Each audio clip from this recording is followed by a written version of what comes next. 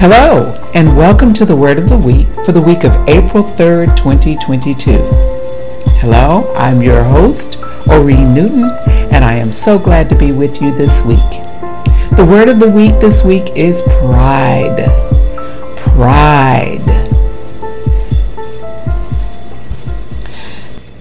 The definition of pride is a feeling of pleasure and satisfaction that you get because you or people connected with you have done or received something good. Or it's your feelings of your own self-worth and respect for yourself, or overwhelming self-esteem. The scripture comes from Proverbs 11 chapter 2nd verse. When pride comes, then comes disgrace, but with humility comes wisdom.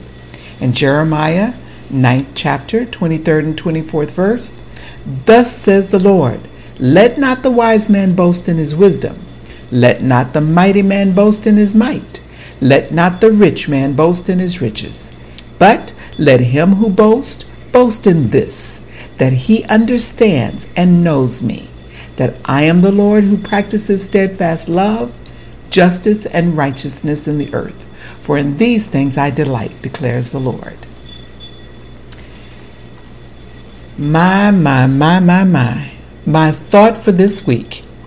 We have witnessed a fresh prince brought down by bad behavior and an assaulted comedian extend grace in the face of evil during a live broadcast. The nation is still contending with an obvious attempt to deter a peaceful transfer of power by a man who wanted to keep his position as president.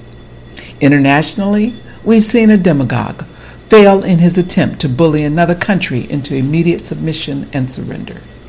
These are just some examples of people of power, stature, wealth, and pride. These are better examples than any that I could have even tried to imagine.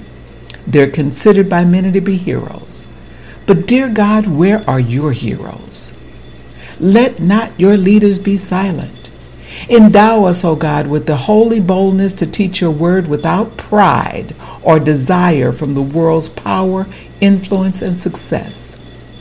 But pride, being one of the deadliest sins, is a temptress that seduces us with power, wealth, acceptance, and applause. Come on now, admit it. Wouldn't you pridefully accept an award from T.D. Jakes at your church's national convention for the number of souls you had saved?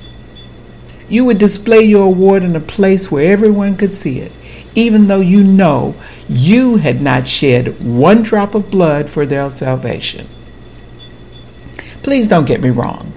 There is nothing wrong with reaping and enjoying the blessings of God that comes from your God-inspired, effective witness and labor for the Lord. But the lessons of the world do not teach the nature of grace, mercy, or humility.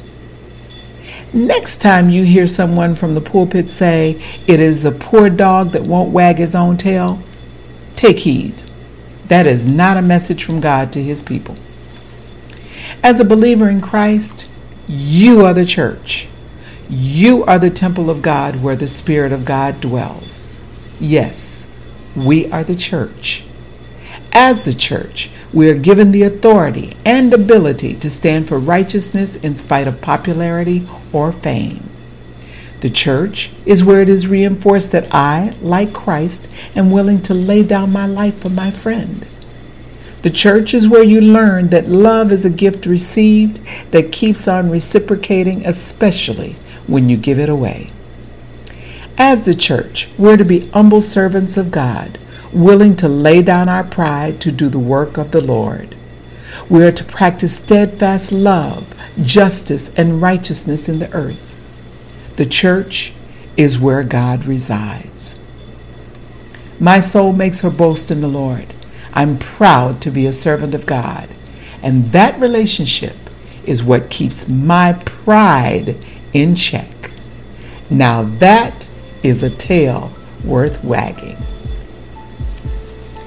God bless you, and if the word of the week has inspired you or you want to share with others, please feel free to do so.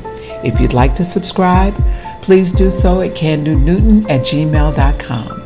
And remember not to let your pride destroy the work of your church.